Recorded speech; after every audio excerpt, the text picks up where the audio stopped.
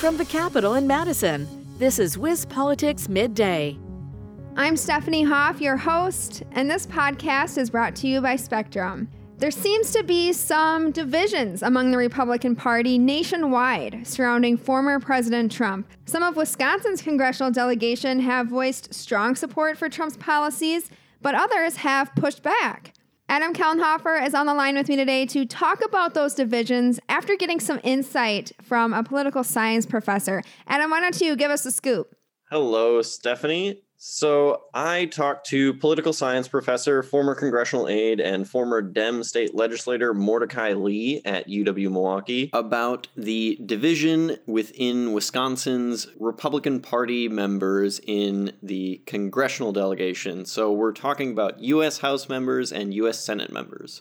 You know, there have been a lot of voters and politically savvy people around the country who have been talking about the future of the Republican Party and what it will look like after President Trump. A lot of House and Senate members have voiced strong support for Trump policies and ideals throughout his term, but others in the Grand Old Party have denounced much of his rhetoric, leading to an ideological division within the overall party.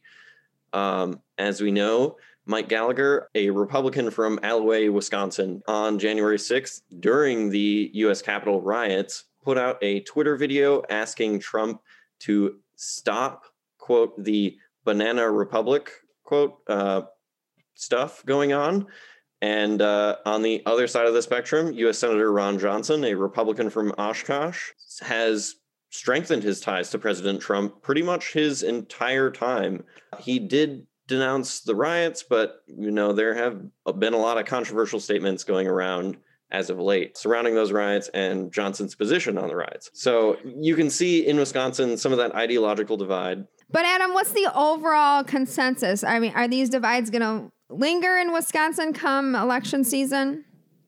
That is the interesting thing. So Mordecai Lee told me that the House delegation will likely stay pretty loyal to Trump, mostly because they need a lot of those Trump supporters to get enough votes to get reelected, which is important in politics, as we know. To get anything done, you have to be elected to do anything in politics, really. So since there are so many loyal Trump supporters in Wisconsin, those Republicans are going to have to try and pull votes from them in order to win. So it's really a lot about elections here. It's maybe not so much about ideals generally, but it's elections. So I feel like Lee gave us a pretty big prediction, but how does he back that up? Yeah, Stephanie, it is a pretty strong position to take. So Lee said House Republicans will need to pull those votes from Trump supporters and traditional conservative Republican voters in order to keep Wisconsin red in Congress. We know that there has been a blue wave in Wisconsin for the presidential election, but right now Wisconsin's congressional delegation is red. The House has 5 red seats with 3 blue seats, and the Senate is split right down the middle with U.S. Senator Tammy Baldwin, a Democrat from Madison, and U.S. Senator Ron Johnson, a Republican from Oshkosh, on the other side of the Senate. So here's a clip where Lee argues his point, because he does a better job of it than me. So hypothetically, let's say Scott Fitzgerald is running for re-election, and let's say hypothetically that there is some kind of a moderate Republican who's running against him, more of a sort of standard Tommy Thompson kind of conservative. So does Scott Fitzgerald run TV ads for the primary saying, I stood with President Trump? I oppose the certification of the results. In other words, is he proud of it? Does he think that'll help him win the primary? Or will public opinion have shifted so much in a way that it's hard for us to conceive that he'll be sort of hiding that vote, and his opponent would be running TV ads saying, Congressman Fitzgerald stood with President Trump after the riot and blah, blah, blah. And therefore, you should not vote to reelect him. You should vote for me so I win the primary and then get elected. That's how touchy the politics might be. Public opinion can turn around on a dime, but I think the zealous supporters of President Trump are not going to fade away. What it sort of really comes down to, it seems to me, is, I guess you'd say, sort of demography. We've mentioned Senator Johnson. He's up for re-election in 2022. A lot of people have been talking about whether or not he's going to run again.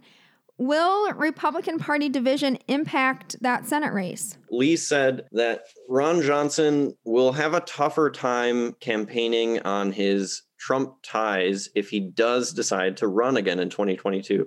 We know he still has not said whether or not he's going to run for Senate in 2022. We know he said he is not going to run for governor of Wisconsin in the future. So Lee said Dems, if Johnson decides to use his Trump ties as a campaign pillar, will likely mount a pretty significant attack against Johnson. And Lee said Johnson could also face pretty strong criticism from within his own party from the more moderate conservatives who have had a lot of problems with Trump over the past 4 years and some of his policies and rhetoric. Well, thanks, Adam, for sharing this with us today. You can listen to the full interview with Lee at wispolitics.com. Just click DC Wrap. Until next week, I'm Stephanie Hoff. Thanks for tuning in. This has been WisPolitics Midday. For more state government and political news, visit wispolitics.com.